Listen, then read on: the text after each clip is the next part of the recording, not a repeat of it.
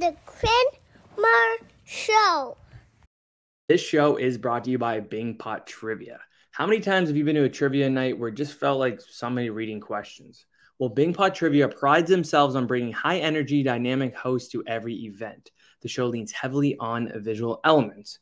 Their questions are designed to make you laugh or roll your eyes, while also challenging your knowledge on pop culture, high school science, culinary arts, and everything in between.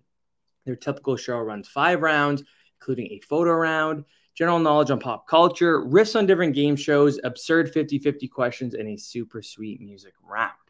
Check out bingpottrivia.com today to book your trivia night. Again, that is at bingpottrivia.com. Tell my boy Danny that your friend Quinn sent you. All right, let's get on with the show. My next guest is a pretty special one for me.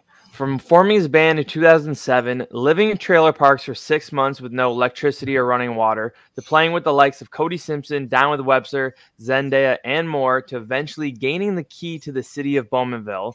It's my absolute pleasure to welcome to the Quinn Marr Show 11 past 1 drummer, Steve Patenaude. Steve, what's going on? How's it going, man? Thanks for having me. I'm good. Thank you for coming on here. I really appreciate it. Okay, so just to get started, I wanted to start growing up in Bowmanville. So I'm obviously from Bowmanville, so that's why it was really important to me to get you on here. Yeah, so, for sure. I was just telling you before we started recording that I was watching the 11 past 1 vlogs that you guys did about 9-10 years ago, something like that. Feels like and you guys told the story on there about how you guys met and started the band. But can you just retell that story? Yeah. So living in Bowmanville, obviously, went to Bowmanville High School. I don't know what school you went to, but went to Bowmanville High School. Me too. Oh, nice. Right on. So in about grade 10, Steve, the guitarist, we had, I don't know if it was auto class or shop class or something together. I forget now, but somebody set the school on fire. And so everybody loves a school fire. You get to leave class, and that's what we're all about at the time, right? So anyways, he didn't have anywhere to go because he lived still in Bowmanville, but more north. And my parents, they lived closer to the school. So basically we're just hanging out front of the school in the parking lot. And I was just like, yeah, well, if your mom can't come and grab you or whatever, you can just come over to my place. And then growing up, I started piano real young, like 4 years old, I think. And I went all through Royal Conservatory for that. So I had obviously piano set up, and then through that I taught myself drums and guitar and whatnot. So I always had all the instruments kind of set up. And then he came over and he's just like, "Oh, you play drums?" I'm like, "Yeah, man." He's like, "Oh, I play guitar." And at the time I think he was rocking guitar at like Parkwood Estates or something, like for lunches or something. Anyways, the home of Billy Madison. Yeah, exactly. Good old Oshawa. Yeah. And so yeah, we started jamming, and then we're just like, oh, this is cool. Like before him, I've jammed with other people and tried to get little things going at, grade 8, grade 7 talent shows and whatnot. But then he mentioned that his brother sang, and his brother was kind of doing his own thing at the time through the church and stuff. And so, yeah, we went over to his place and started jamming. And then we played with his brother at the Oshawa band shell there. And then we're like, yeah, we should probably start writing our own songs. And there's only 3 of us right now. So he's like, well, my brother Joey, he plays bass and he's home. So he came up and started jamming. And then their friend Nathan Mima at the time, he played guitar. And next thing you know, we had a band together. That's such a small town thing. Literally, you just said hey, a random kid you didn't even know, hey, want to come over? And then you guys just start become a band together. Yeah, it was cool. I mean, we knew each other, but we never really hung out or anything before that. Yeah, it was cool. That's hilarious. So the band members now compared to what you guys started is a little bit different. So what was the original 4? It was you, Steven, Daniel, and Justin. So the original, because I think for a lot of people, there's a whole 11 past 1 that nobody's really familiar with. They heard The World Is Ours, and then they kind of picked up from there. But before all that, we were 11 past 1, more kind of rock, actually, a little bit more rock. We had an album that we recorded down in LA with a producer named Dean DiCioso and called The Ultimate Catch. And so for that, there was me, Steve, Dan, and then their brother Joey and Nathan Mima, who I was talking about. That was the original. And then through the years, Joey went off to pursue a different career. And so that's where we went through a bunch of different bassists at the time. And then same with guitar, Nathan, he kind of did his own thing. So that's when Kyle Bykiv, he's from Oshawa, that's when he joined in. And so after that, there was me, Steve, Dan, Kyle, and this guy from New Brunswick, Dan Beatty. He was on the bass, and that was like kind of the formation for, I guess, the boom of 11 Past One, if you could call it that. And then after, Justin joined on bass for a while, and yeah. Yeah, well, I'm trying to get the boring questions out of the way. So yeah, man, shoot. The name 11 Past One. Where'd you guys come up with that? So that's actually a weird kind of story. So our whole story is about 4 hours long, and it goes into all these unique little events that kind of had to happen for certain things to happen, and it just everything aligned, and it was awesome. But way back when we got called to go to Missouri to start a tour from Missouri to, our goal was to go from Missouri to California.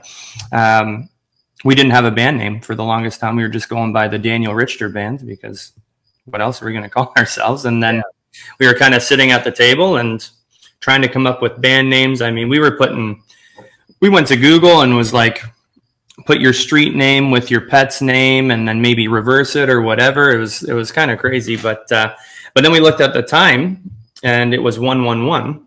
And oddly enough, we all kind of saw 111 everywhere, like all the time, just random little things, kind of like the 1111 thing for some people. But yeah, we saw 11 Past One, and we thought, 11 Past One, that's kind of catchy. And so we decided to go with that. And then even the crazier things, like just weird things where the whole road is closed because of snow or whatever, and you pop into a hotel and what do you know, the only room available, 111. That, I think that was pretty crazy. But the craziest is at Steve's parents' house. They have a house and then a conjoined house where his grandma kind of lived, and they found her clock after 10 or 11 years or something like that when they were cleaning it all out. And sure enough, what time did the stop on? What time did the time stop on? 11 Past One. Pretty wild. Weird. So you're seeing 111 all the time. Was that ever an idea of naming the band 111, or was it always 11 Past One? I think maybe during our discussion at the table that one night, maybe it came up, but 11 Past One just kind of stuck with everyone. So yeah, that seems like it's something you shouldn't or can't really force as a name. Like it has to either be like something weird like that, or just like it has to be like random, I think, or it has to come to you instead of like you guys coming up with it. Like you said, like you're trying to like Google ways to like, come up with the name, right? So it's like it had to be something weird. So no, that's cool. I like that. Yeah, it was an interesting night, that's for sure. Went a long way. Was there in between you guys calling yourselves like the Daniel Richter Band to 11 Past One, or was it just literally from there to there? Like, was there ever another name you guys had, or? No, so it was the Daniel Richter Band, and then from there, trying to think now, but no, I'm pretty sure. Yeah, no, we went from Daniel Richter Band and then right to 11 Past One, and then we contemplated changing it at one point when we lived in LA. We ended up at Gene Simmons' house, and he had all this crazy, but some of it good advice for us. And at the time, he was saying, you got to change your name to 111. And the more I kind of think about it, the more I like it, 111. But it never stuck with us. We were already rocking at the time. So 11 Past One is what it stayed as. Yeah, I mean, like normally, if you're going to get advice from Gene Simmons, you're probably going to take it. But like if you guys had a gut feeling, you're going to keep the name. But like, hold on, let's dive into that. How the hell did you guys end up at Gene Simmons' house? So that's so random. I mean, obviously, in LA, there's all the celebrities, but like I could go to LA tomorrow and I'm not going to be at Gene Simmons' house. So let's so we we did this album with Dean DeChoso when we were in LA, in California, Studio City. We were doing this album for, felt like years, but probably 6 or 7 months. And once it was finished, I remember we used to live on Havenhurst Street, it's called. It's kind of Sunset meets Havenhurst, and we had an apartment there. And so one day we grabbed one of those star maps that you can get, and Gene Simmons' house was on there, and his actual real house, believe it or not. And so we thought, oh, wow, that's crazy. And either Dan or Steve or someone mentioned that Gene had opened a record label here called Simmons Records or something like that. And we're Canadian and his wife's Canadian. And so one day on our drive, we just decided, let's take a CD and we'll throw it over his fence, and you never know what happens, right? So we did, and nothing happened.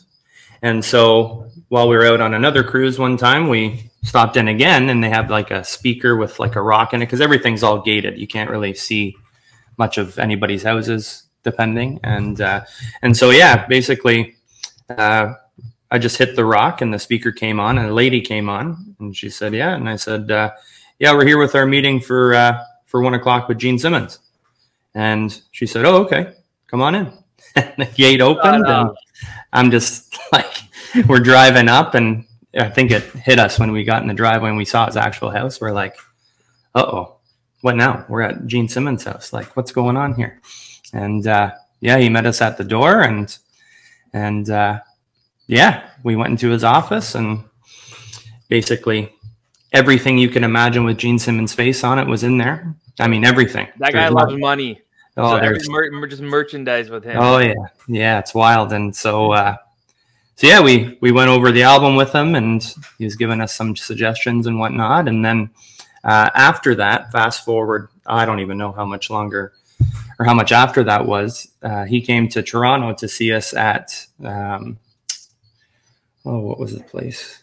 Cherry Cola's, I think it was, some kind of like burlesque looking setup place. I don't know. It's strange, but yeah, he came down to see us there, and that's when I discovered the Kiss Army. Holy! Oh, dude, it's big. My dad's a part of it. He loves Kiss. Yeah. Once we played the show, there was like thousands of DMs, like asking. There's people that are all against us because we got to meet him, and he came to see us, and all this stuff. And yeah, it was pretty wild. It was pretty cool. But the end, we didn't end up going with him. We ended up going with Warner. But yeah, it was fun. That's not a bad one to fall back on. I just love how he like didn't really question you at his house. Yeah, he kind of was impressed. He's like, I love when people make up new ways to kind of meet me, and this is definitely a first. That's yeah. Okay, let's go back a little bit. So like I mentioned about the trailer park thing. So you guys went on tour in 2009, and I was reading up, they just said you guys just grabbed the trailer, hooked up to the SUV, and then just like cut to the US. So what made you guys want to just all of a sudden be like, you know what, let's just leave for 6 months? And then how'd you end up all these trailer parks? Yeah, I don't know how accurate that was where I read it, but it's pretty accurate, actually. Let me see if I can grab this here.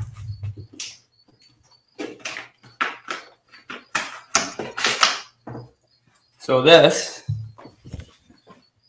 is us jamming in front of our trailer at the time. That's so sick. Yeah, this is a long time ago. That's in Daytona. Oh my God. But yeah, so basically, again, all our stories are novels, but yeah, so Dan, that's what a podcast is for. I love it. Yeah, Take all the time you need. Yeah, so at one point, our singer Dan, he went down for like a fun party trip to LA, and while he was there, he met this person, Sean, and Sean was a part of or started or something this Beta Records independent record label out of Hollywood.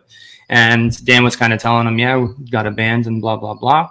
And so we ended up going back down at some point after to meet Sean ourselves, and we ended up playing San Fernando Valley. They had some kind of festival going on, so we got to play a show at that festival, which was awesome. It's probably our biggest show up to that point, which was awesome. And then once we got home, Sean reached out and he was like, hey, so I have a camper RV kind of, I think it was an RV at the time. Anyways, he had either a trailer or an RV or something. And if you guys want to make it kind of thing, you guys should come down to Missouri. I'll set up a bunch of shows for you.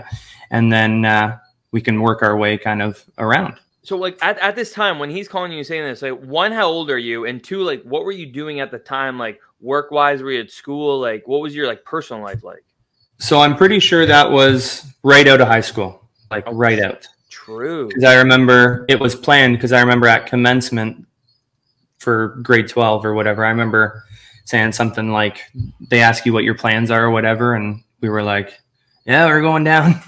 We're going on tour in the States. Like, it sounded so wild, but of course, until it happens. Yeah. Was your commencement at the end of the year? Because later on they moved it to like the following winter. So yours would have been before that. Then obviously yours would have been the end of the year, like a June thing. I think June. Yeah. I think true. June. Okay. I think so. I can't remember now, to be honest. Yeah, but, I think it was June, but yeah. So we ended up.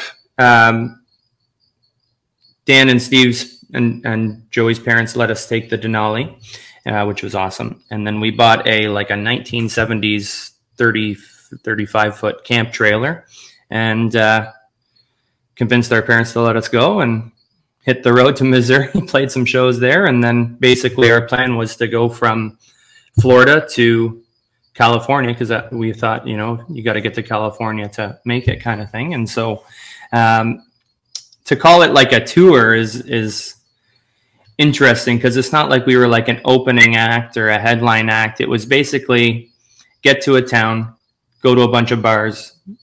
Hey, can we please play here at some point in the next couple of days? And it was like, for a lot of it, it was like pay to play. I don't know if they still do that nowadays. I'm sure they do, but it was like you got to buy X amount of tickets off them, and then you can sell them for whatever you want, but at least they're guaranteed their money, kind of thing, right? And so that's smart, yeah. So yeah, we would buy whatever, 300 worth of tickets and not find anyone to sell them to, so just start handing them out to people. And yeah, sometimes we'd play for the bar owner, and that was about it. Sometimes there'd be a crowd there, and we'd play for the crowd. But basically, we did that, and while we were in Florida, we met these friends, Corey and Kirsten, and they kind of took us in as their friends, kind of thing. And Corey worked for a motorcycle air ride shock company, and the owner of his company was having a party, and you guys should come and play at the party. And this house was basically in the same neighborhood as Shaquille O'Neal and Tiger Woods there in Windermere. And so not a bad spot. Yeah, pretty wild. I mean, I think the guy had like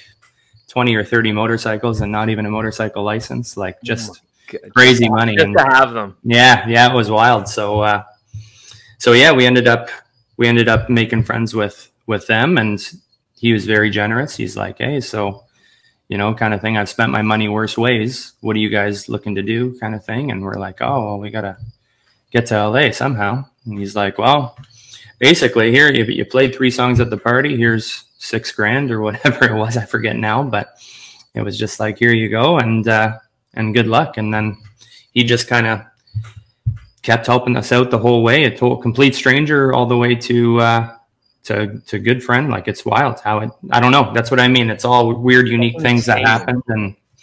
And yeah, very interesting. But all things that had to happen, or you guys wouldn't have got where you did, right? Yeah, even like weird stuff. Like when we were going to go to LA, we were looking up trailer parks, and we're like, there's no trailer parks around LA for a trailer. And so in the States, they have, you probably know, Craigslist. It's like our Kijiji kind of thing. And so there's like a bunch of ads on people that are looking for roommates or renting places. And the one person that we reached out to, I was messaging, and it was a girl, and she was like, I was like, hey, so is 5 guys too much? Like, she's probably like, what the hell? But she ended up writing back, and she's like, 5 of you? Like, what do you mean? What do you guys, why is there 5? And we told her, we're in music. And so what's pretty crazy is that ended up being her name's Syra. So the singer on the Skrillex Bangarang and all these other things, that was no way. That was her. So she was doing an album at the time with this Dean DiCioso guy. And so she put us in touch with them, and we made the ultimate match. And then we after that was done, we got Dean's manager at the time, Eric Klinger. He set up a whole high school California tour some point down the road for 6 months. So we went and toured all the high schools in California playing. That's sick. That album. Yeah, it's cool. So yeah, I read about that, how the Ultimate Catch it kind of caught the attention of Eric, and then he introduced you guys to the producer of Headley and Simple Plan, Brian Howes. So Brian Howes is the producer. So Brian Howes is the producer for Nickelback and Headley and Simple Plan and bunch of different artists. I think Keith Urban. I don't know. So, anyways, he helped you guys do The World Is Ours, correct? Like that's where it started. That's how that started. Yeah. So now that I'm trying to think back, I just remember we weren't with any label or anything, and the rock stuff was fun, but it wasn't really. We weren't really getting off the ground, you could say, with the rock stuff, and we were like all looking to do music as was rock your guys' original genre? Yeah, I don't know if you would call it rock or pop rock. I don't know. We had a rock cover of Ride and Dirty, so whatever you want to classify that as. Yeah. I don't know. It's kind of like pop rock a little bit. People used to compare it a little bit to like Fall Out Boy kind of thing. Okay, yeah. But like pop punk. Yeah, essentially, yeah. So we decided like we need to make something kind of mainstream. We all like mainstream music. I don't know why we're not kind of doing it. It's let's try to come up with a radio hit, because that would really boost our name and everything, right? And so how we exactly got in touch with Brian Howes, if online said it was through him, it must have been through him. Right. I mean, you can't always trust your sources. Yeah, I did get it from Wikipedia. I know people go on there and edit it, but that's what I thought. So The World Is Ours. Writing it. Are you ever part of the writing? Yeah, you are. Okay. Yeah. So the process for that. How did that go down? Yeah. So once we got in touch with Brian through whatever way, we asked them, can you hook us up? We're going to save our own money, do it ourselves kind of thing. And so we all went down to LA to Brian's studio on like a writing/producing trip. And we did 2 songs with Brian, Tonight's the Night and World Is Ours. I think The World Is Ours came first. I think. Yeah, must have. And so basically us 5 with Brian Howes and his engineer at the time, JVP. And we were just he said, hey, you got anything on the go or whatever? And we're kind of like, we want to start fresh slate. So we started just jamming in the studio and get the guitars out and just kind of hum along and wait till something catchy comes. And then we eventually, JVP was kind of on the production side of things, and he was making all the instrumental to it and everything. And we started coming up with some words. And actually, the funny thing, I don't know how many people know this, but originally, when the song was first recorded with Brian Howes, in the time, the word swag was like, I think maybe Justin Bieber or something used the word swag, and that was like the latest term or whatever. So to be kind of trendy or whatever at the time, The World Is Ours was actually called California Swag. So instead of The World Is Ours, it was California Swag. Yeah, I think The World Is Ours a little bit better. Now it's so strange we even contemplated it, but but I think it was thanks to Brian. He kind of emailed and he said, this song is a hit. I'm afraid that California Swag will kind of date the song too much. True. I think we should make it more general. Like, how about while we're young, we're living for today, the world is ours. And we're like, well, all the other lyrics up to now fit that kind of sentence. And so we're like, yeah, let's do it. Let's change it. And so, so we did that song, and he sent us the demo of it. Now, I mean, when you're with a caliber of producer and engineer like them, the demo sounds like a finished version anyways. Mm-hmm. And so excitingly, when we got it, basically I emailed, I Googled, me and Steve at the time, we Googled music directors at all the radio stations and made these crazy emails like, capital letters, new smash hit from Canadian, 11 past 1, with producer of the year, Brian Howes. And so what happened is eventually some stations were like, yeah, right on, we'll add it. Like, good song. And I'm just like, oh shit. Yeah. We're starting to get played in traction, Winnipeg and these random places. And so I emailed Virgin Radio in Toronto at the time, Corey, and he was the music director there. And basically it was like, hey, Corey, smash hit, 11 past 1, the same crazy headline. And he said, great song. Awesome that you guys are doing this. We don't have many bands reach out to us like this, like you guys. So that's like kudos to you guys kind of thing. But we'll bring it into our meeting on Wednesday and we'll let you know. And so Wednesday, right back email, hey, so what's the word kind of thing? And yeah, everybody loves the song, but I don't think we have room for it on the radio right now. And so we were kind of bummed out about that. And then a couple of days later, we emailed back and we're like, hey, so on this day, we're going to come play it live for you at the Virgin Radio headquarters. No, like, if you don't want us there, just call security, but we're going to show up. I got my cajon, a little percussion box, and we'll bring in the acoustics, and we're gonna play it. And so, from what I remember, we're driving on the highway on our way there and listening, obviously, to Virgin Radio. And next thing you know, they up next from Bowmanville, Ontario, 11 past 1. I'm like, no way. What? That was their first time hearing it on like a major station. And Virgin Radio is no joke, man, especially for Toronto, right? Yeah. So we showed up there and they had like cameras and we did a whole live like online concert thing of the song. And that really, I got to say, probably that is what kicked off that song. If they wouldn't have come in, I don't know. It would have been interesting, but as soon as they had it, everybody followed suit, and it's wild. Yeah, I love that they didn't even need you guys to come yet, and they're like, you know what, we'll just screw it, we'll just play it. And then you guys, and then it was even better because they didn't need you guys there, but then they played it, and then you get make even more content. Yeah, that's really cool. Yeah, it was awesome, and that's what kicked things off big time. Because as soon as they added it, then some other stations kind of hopped on board and was like, hey, we want these guys too. They're the cool guys. We should be playing them as well. Yeah. And then I think, I can't remember, but I think at some point Bell Media, we were like Bell Media Artist of the Month or something like that. So you get a special feature. And yeah, that's when eventually the messages and texts started coming in being like, hey. Changing. So when did you guys, how fast did you shoot the music video then? So we didn't have a music video, I don't think, when we first went to radio. Mm-hmm. And then Kyle, our guitarist, he has a buddy named Ben Nechtel. And Ben was, he does tons of stuff now. If you look him up, he's got a huge roster of artists.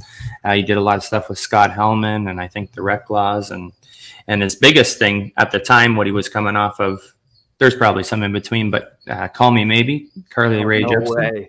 Yeah, so Kyle's like, hey, my buddy did Carly Rae Jepsen's video. I wonder if he would do a video for us. So, and that was a huge song of that year.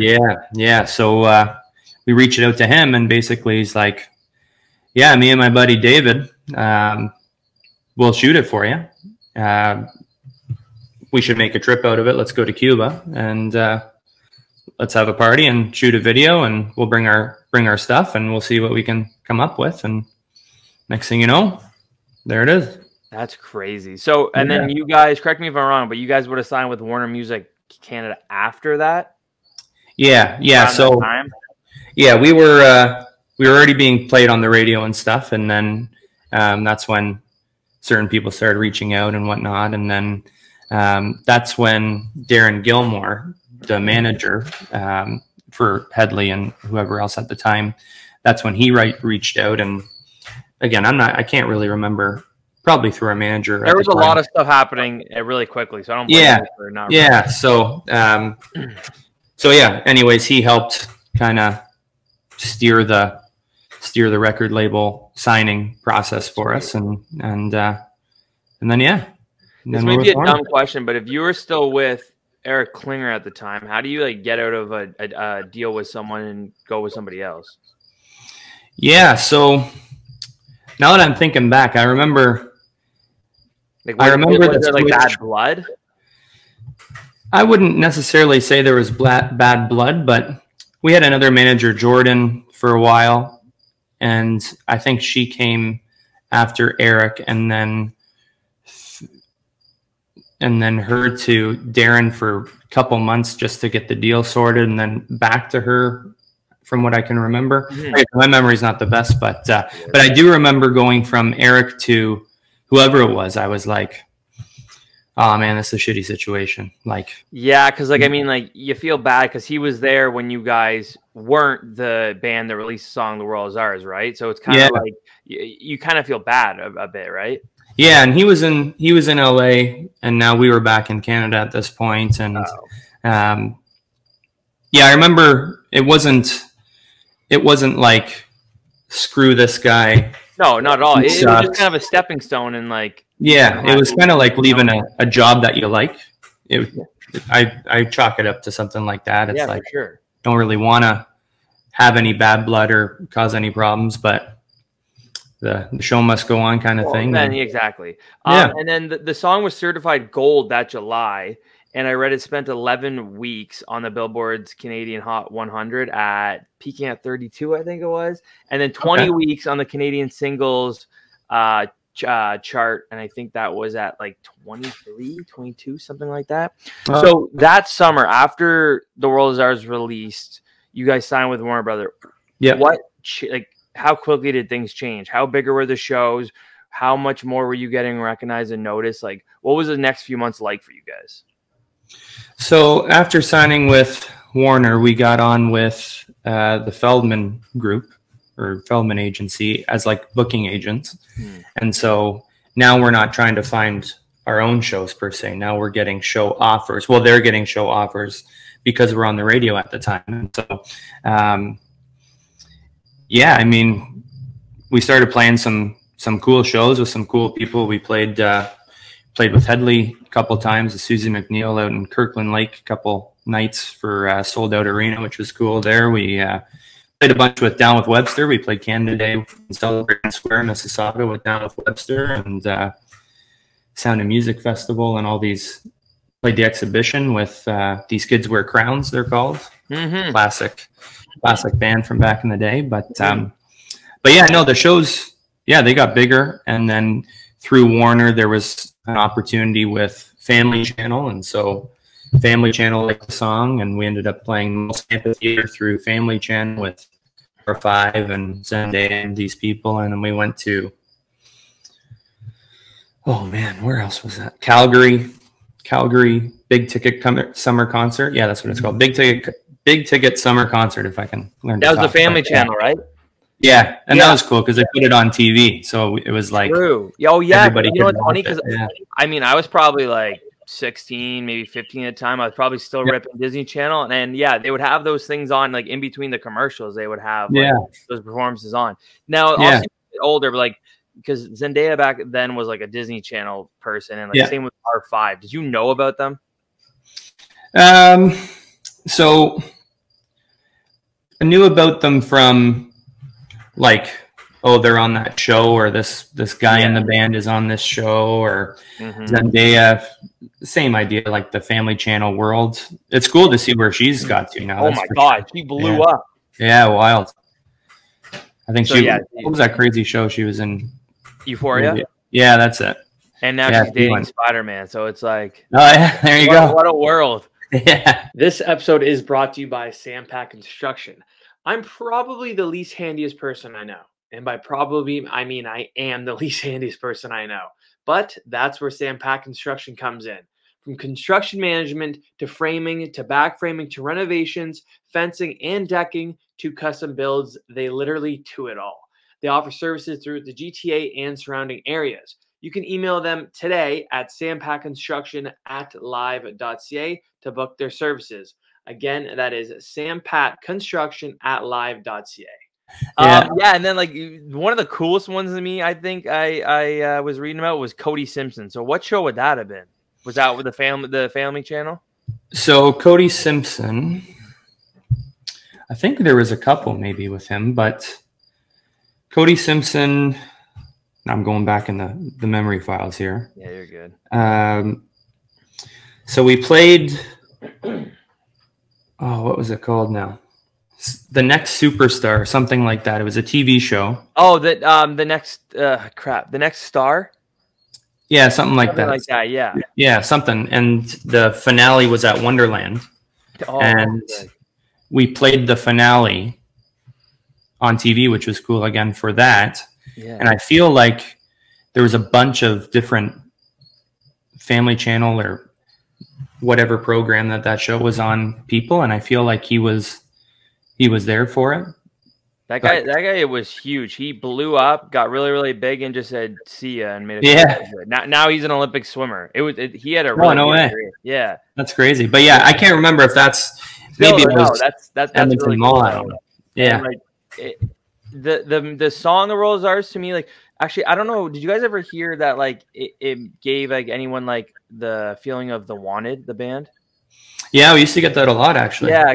I was re-listening to it the other day because it'd been a while since I had heard it, and yeah, the first thing I think of was a Wanted. So no, that's really cool though that like you guys were able to perform with that many people, those big names, and then being able to have Family Channel as like that engine to show you guys on TV, and then you guys get more exposure. Especially, it was cool. It was cool for sure. I remember when our second single, Tonight's the Night would have came after The World Is Ours. So I remember Tonight's the Night came out. And I remember the label and us were like, hey, Family Channel, so here's another one. Like, it's called Tonight's the Night or whatever. And I'm pretty sure there was something about in the video, Dan like humps the air or something. Oh, yes. I actually rewatched that. I watched that video yesterday. At the very beginning. He humps the air, and then you give him like a weird look, like, what the fuck? Oh, really? Yeah. I haven't watched it in so long. I was doing some research yesterday. I watched it. Yeah, right at the beginning of the music video, he does that. So okay. They say like, hey, like, no, we can't have that shit on. Yeah, so I remember that was like a big thing. It was like, oh, hey, we can't be having this kind of thing. And I think at that time too, we were getting not old for Family Channel, but I remember feeling a bit weird saying like, oh yeah, we're like with Family Channel. Like it was like, okay, you might be a little bit too old or whatever to be on Family Channel. I don't know. Age is just. No, it makes sense. So you weren't going out there to cater for kids. That wasn't exactly. Planned. Yeah, it just so happened that like there were kids that really enjoyed it. Yeah, and it really, again, it helped boost a lot of stuff. And, and I'm pretty sure that had to have been. It was either Virgin Radio, like one of the radio stations, or it would have been Family Channel where I first heard you guys, because like. Yeah. They always, between the commercial breaks, they'd always have the music videos, or between the shows. Like that was the first. That's where I saw Bieber for the first time. They premiered one time on there. So it's like the power of Family Channel is insane. Yeah, for sure. And then we had a song called "I'm Ready" that they used they had a stand-up campaign against bullying, and I remember they were using that video for like the campaign, which was cool. So I remember having to film like little commercials for that. And actually, not cool. Yeah, like that. Exactly. Yeah, exactly. Stand up for yourself or whatever. It's a good message. Yeah, true. And at the time, to be honest, our fan base was like basically that age and a little bit older. So it was kind of like, even though we didn't maybe relate to a lot of it personally, the messages and stuff we would get from these people, they're all going through it, right? So it was 100%. It was good to help them out in some way, I guess. Oh, for sure. And then later that year, I think it might have been 2014, you guys dropped the World Is Ours EP, and I saw that there were some producers, like big names you worked on, Ryan Williams, Ryan Stewart, and then the guy from the Goo Goo Dolls. So dropping that EP, you guys had worked on it for about a year, and it looked like at least a year and a half because from dropping the single. So what was that like having the fan base, like a new fan base, more eyes on you while working on the EP? Yeah, it was a good experience. I remember there was a lot of writing trips before getting into the whole kind of industry. I didn't realize, I thought up until that point, I thought if a band's playing a song, like they wrote it, and they're the only ones that wrote it, and that's how it goes, right? And then we got into the label world, and they're like, yeah, so lot of the songs, to give them kind of credit, you get other people to come in with you on them and help. The name helps out or whatever. And so I remember specifically Dan and I went on a writing trip to Vancouver, I think. Yeah, Vancouver. And that's where Ryan Stewart, we did the song with him. And then just through all these different writers that the label and us helped set up. We were going around writing all these different songs, and just kind of sucks. We wrote a lot of songs, and there's a lot of them where we were all kind of pushing. It was, hey, we should put this on the album. This is the one. And then fortunately it's not just you're say only when you get into that side of things. So there was a couple ones that maybe didn't make it, that if it was solely our choice, definitely would have been, or release wise, hey, I don't know if we should really release this one next. Oh no, don't worry, this is the next one we should. So was there a lot of, like, be honest, was there a lot of butting heads with like that thing? Like, would you, like, the main group be like, hey, we really want this, and then they're just saying no? Like, did you guys give a lot of pushback saying like, no, like, we know we want that song on there, and then like conflict? So for a lot of it, Warner was awesome. For a lot of it, they're a big reason why we got to where we were after signing with them. They helped kind of boost us up quite a bit. But I do remember after having the discussion of what song to be released as our follow-up single, or our follow-up to our follow-up, or whatever. I remember there was a couple things where it was like, man, why do they, like, Steve and I would talk, or Steve, I, and Dan, and we'd just be like, man, why do they want that song to be next? Like, we want to put out like another upbeat one. Like, why are we doing a ballad?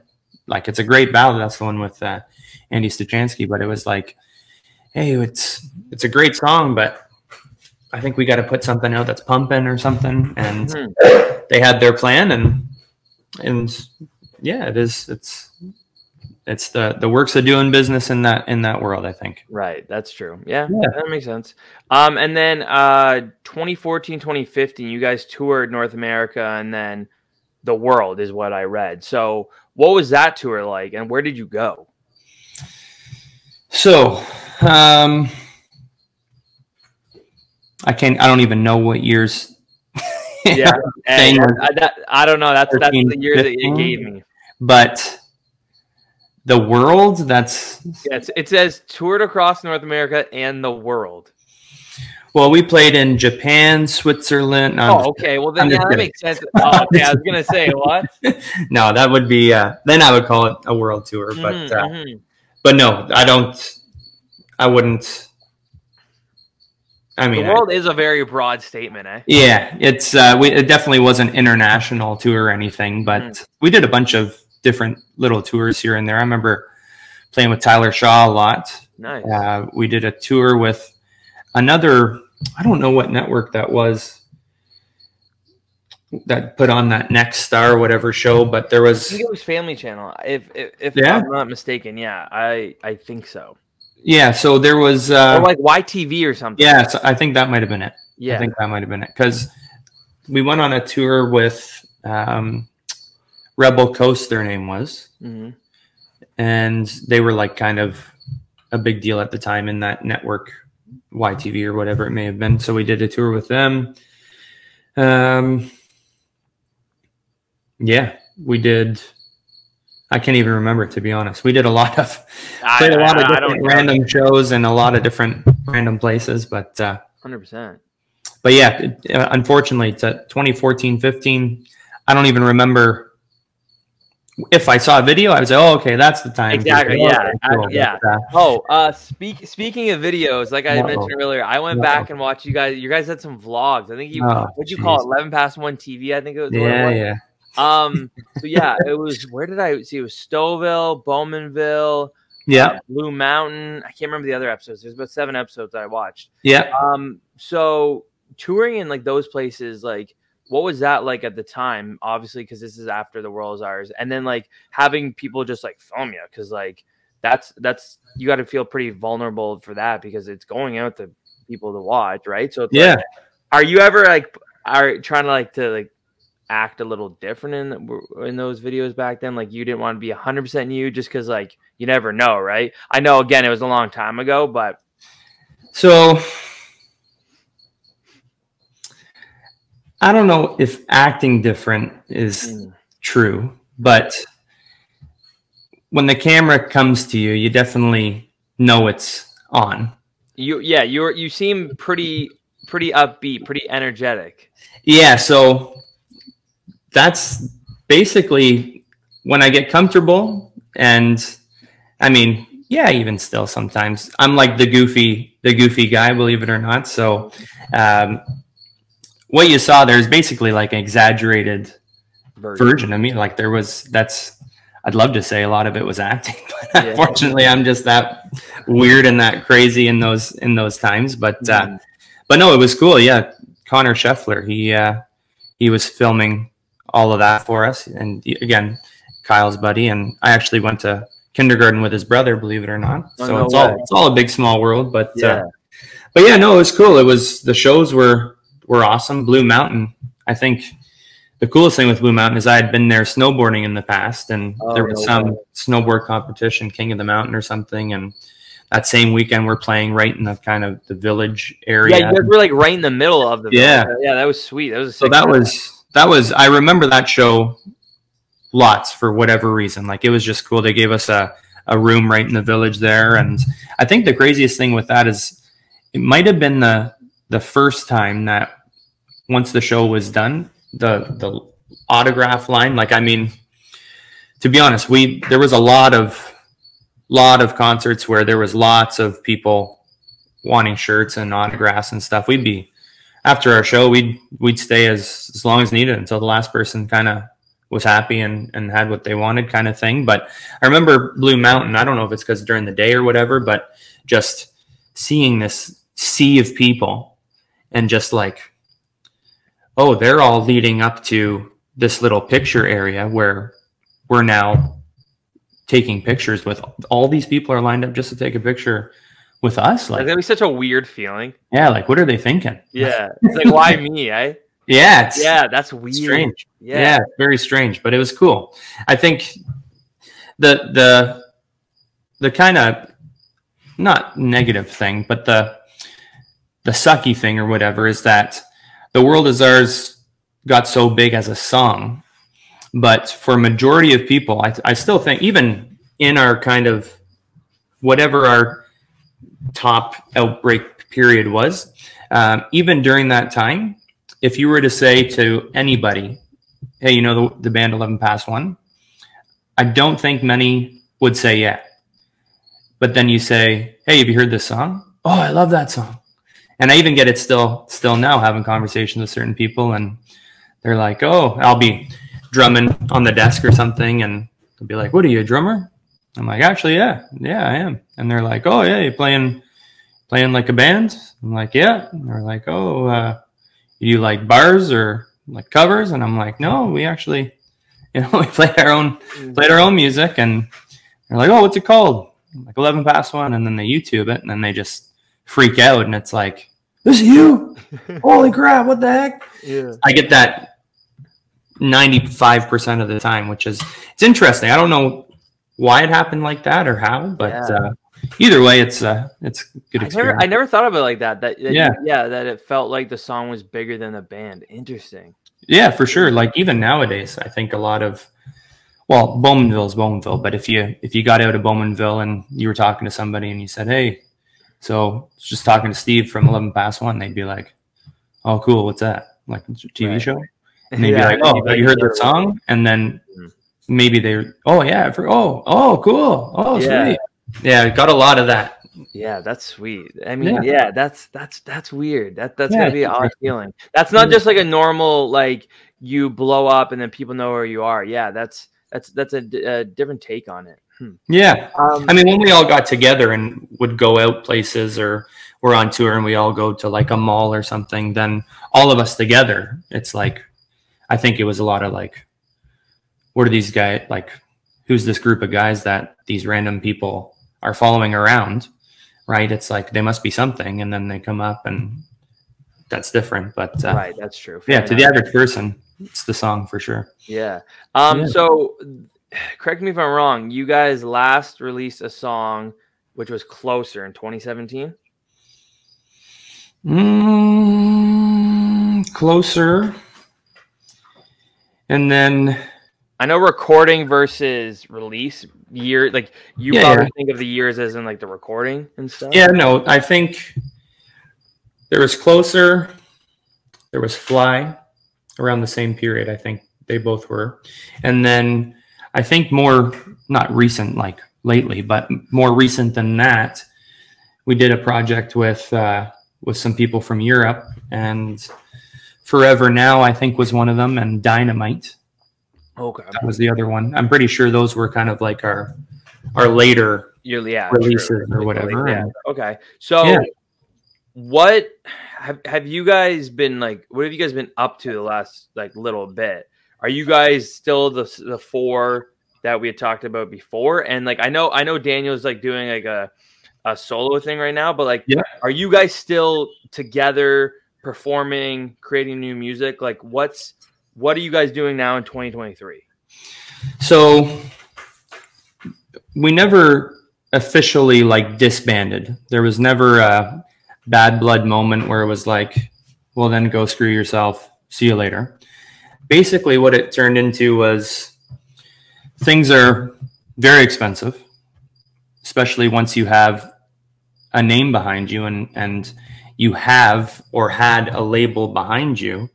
It's like when you look for a deal, it's like, yeah, well, you know, if we give you a deal, then we got to give the next guy a deal and the next guy. And so at the time it was because money in music, you can't do it for the money. That's for sure. In Canada anyways. I can't speak for international, but for us in our situation, it was, I found a lot of the things with the label were paid for. It was covered. It was an awesome experience. It's beauty. Would never not do it. But I was under the impression that you sign a label or you sign with a label and then you get like a work paycheck every 2 weeks or something. But that's not how it goes, right? So it was, hey, you're going to go on tour. Hey, don't worry, your accommodations are paid for and food or whatever. You have an allowance for food and blah, blah, blah, blah, blah. But at the end of the day, we weren't getting any younger. And so not having that constant money coming in was kind of like, hey, so I'm going to have to go find a job. Like I'm going to have to go, or for a lot of it, I was working and doing music at the same time. So it was like, a lot of it was like, hey, so me and the girlfriend are thinking about moving out. And it's like, I don't know how I'm supposed to do that if we're just focused on music and nothing's really popping off. So it's like, okay, we talked about kind of getting together and releasing something way back, like when everything was kind of fading out. We were like, okay, we got to make a big push. Then it was like, okay, well, how much money do we have to really try to get the next World Is Ours out there? Because the radio played a big part in kind of our story and our genre, I guess, at the time.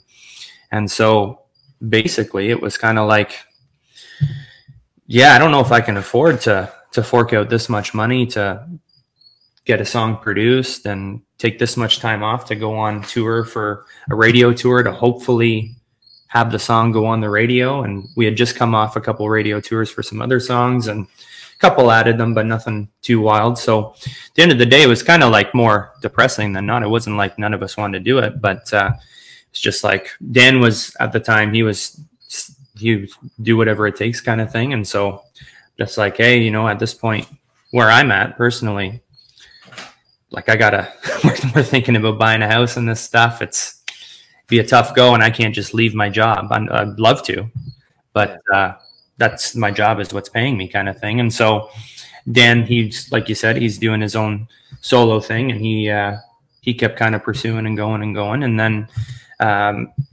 within the past maybe 2 months from Dan's solo stuff, his team, they ended up approaching us and Dan, Steve, and I as the three of us, kind of the original 11 Past One members. And we ended up signing a distribution deal maybe a month ago, let's say, through the Orchard. So the Orchard distribution and Future Fifth. And so with that, right now, everything's kind of just being figured out as far as the legalities and logistics of getting everything from Warner to the Orchard and all the legal and whatever all the mess was from that whole thing. But once that gets all ironed out, then we haven't put down the idea of us three getting together again and writing a song and having it promoted and going through kind of a round two with a different mindset on it. But yeah, Dan's doing good. He's in his kind of solo motion right now, so I don't think it'd be top priority for him to just leave that right away and go just full 11 past 1 mode. But yeah, I think it's not out of the question for sure that once all this gets ironed out, that us three get together and now we can have some kind of team behind us again. And yeah, right now we're just kind of waiting for everything to be sorted out. We actually have a meeting on Friday about the update and all that. And yeah, maybe in the new year, you never know. You see 11 past 1's back and yeah, round two. You heard it here first, folks. 11 past 1's back to performing. Come to your favorite city. Yeah, that's awesome though. That is really cool because there's a pretty significant gap between when you guys were still releasing music and performing to now. So that's pretty cool. So with that, what have you yourself been up to the last little bit? Just as I know you're married and you have a daughter. So what's your day to day now? Yeah. So basically at the time that music was kind of slowing down, I got into the kind of the health and safety equipment training world. And I joined up with a company called FTT. And basically we go around all Ontario instructing people on 32 different courses. So anything from forklift to front end loader to bulldozer to overhead crane, whatever it may be, whatever the company needs. I'm one of 5 instructors that will go in and put on the theory course. And it's good that we did all these interviews for music and everything. So it's a little bit easier to talk in front of people. So we do the theory and the practical. So yeah, just been doing that. Got married, had our baby Quinn, like you said, pretty good name. Pretty good name. So, I give my mom shit all the time because I tell her it's a girl name. She never believes me. I've met one other male Quinn once in my life. Oh yeah? Other Quins, yeah, they're all girls. I tell her that all the time. Here's more proof. Yeah. I don't know. I don't know what I've heard more of, guy or girl. Where did you guys get the name from? So my wife, her name's Logan. That's so weird. My best friend's named Logan. No way. Yeah, that's weird. Yeah, so she spells it Logyn to make it unique and I guess probably more feminine kind of thing. Yeah. Right? Because even that name, it's a double name, but haven't met many Logans with a Y that's a girl before kind of thing, right? But so she kind of wanted to have a double name as well for the daughter. And nice. I forget what show she was watching, but there was a Quinn on the TV show and it kind of stuck with her. And then yeah, we went with Quinn. So yeah, got married, had Quinn. We bought a house, sold a house, and then now we're still in Bowmanville, but in a new house now, not brand new, but new to us house. And nice. Yeah, golfing, fishing, That's awesome. Playing music. I got my drums in here. I'm in the man cave right now. This is sick. Yeah, got a little bar back there and drum set and a golf simulator here. So Jesus, I would never leave. Yeah, life is pretty good in this this garage over here. Thank you to Logan for letting me do that. But yeah, 100%. How often are you out there just ripping the drums? Is this a daily thing? Obviously whenever you can. So I just set them up out here. More recent than not, we decided to transform our basement into a big playroom for Quinn, because we don't really use the basement too much. So we just made this massive kind of playroom. And so that's where the drums were before. And not everybody is a fan of banging and loud noises and just I guess if you don't play drums, it sounds a lot of like smashing and crashing. And so, yeah, more recent than not, like probably maybe not even a month ago, I brought him out here and set them up. And I tried to do, so I started with these mute pads on them, and I have a tough time with taking it easy on the drums. I'm a first producer that we got with Dean DeChoso. He was kind of like, you got to hit harder. You're not playing R&B, you're playing rock, hit hard. So I got really into like hitting them. and so, and also being like animated, I feel like, because like when you're in music videos too, you gotta like have emotions and just like look like you're really into it more than you already are. Yeah, exactly. So I will say the first couple weeks I had the drum mutes on them, and it's just not the same sound. No way. So I will say, probably honestly, anybody in the area, sorry if you hear me, because I'm in the garage. It's not like a soundproofed or anything. Right. But the past couple of days, I mean, I don't go for hours and hours, but a good 15 minutes probably every day at some point, either get home from work and hop on and just. That goes a long way though for you. It's kind of, but it's also at the same time, it's like riding a bike. You never forget, right? Yeah, I drum all day, every day on just about anything that's out there anyways. So, you always have some melody in your head, right? Yeah, exactly. Yeah. There's two more things I was going to ask you. One, can you explain what the time bombs are? Yeah. So there's certain fan bases, like, I don't know why Justin Bieber comes to head, but Justin Bieber's fans. I thought of too. Yeah, they like refer to themselves Beliebers, I think it's called, or Lady Gaga has one too. I don't know. The Monsters. Yeah, something like that. Yeah. So, our fans, and that's one thing actually too, is our fans, they're like top tier fans. Like we had a fan reach out to Marilyn Dennis so much that she just couldn't say no and had to have us on, probably just to get this person to stop messaging, kind of thing.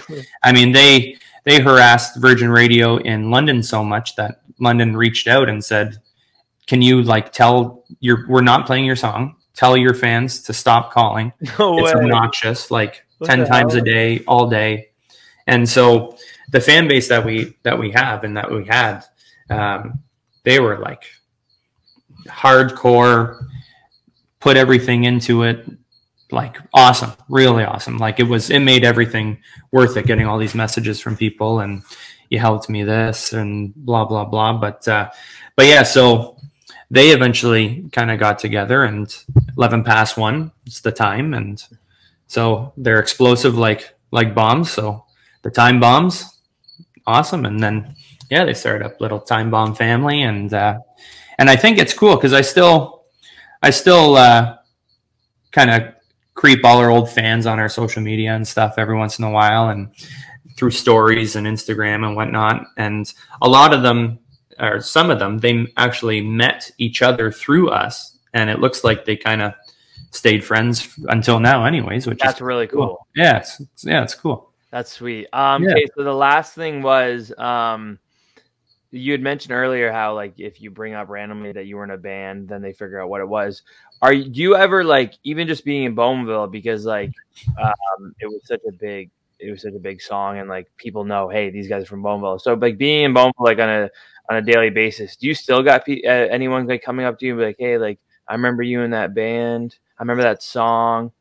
Yeah. So when we were like pumping, people were more kind of open about coming and letting me know. Obviously, it's like, oh, hey, you're in that band, right? And not so much like, let's take a picture or anything. I mean, there was lots of that as well, but it was a lot of people were like, oh yeah, they would start the conversation of being like, yeah, you're in that band, right? Nowadays, I mean, it happens every once in a while, to be honest. Yeah. But a lot of it now is you're somewhere with a group of people or something, and you get talking to somebody, and then they just kind of bring up, oh no, yeah, I know you. Yeah, you're in that band. It's like, I guess you never really want to be the one to bring that up, right?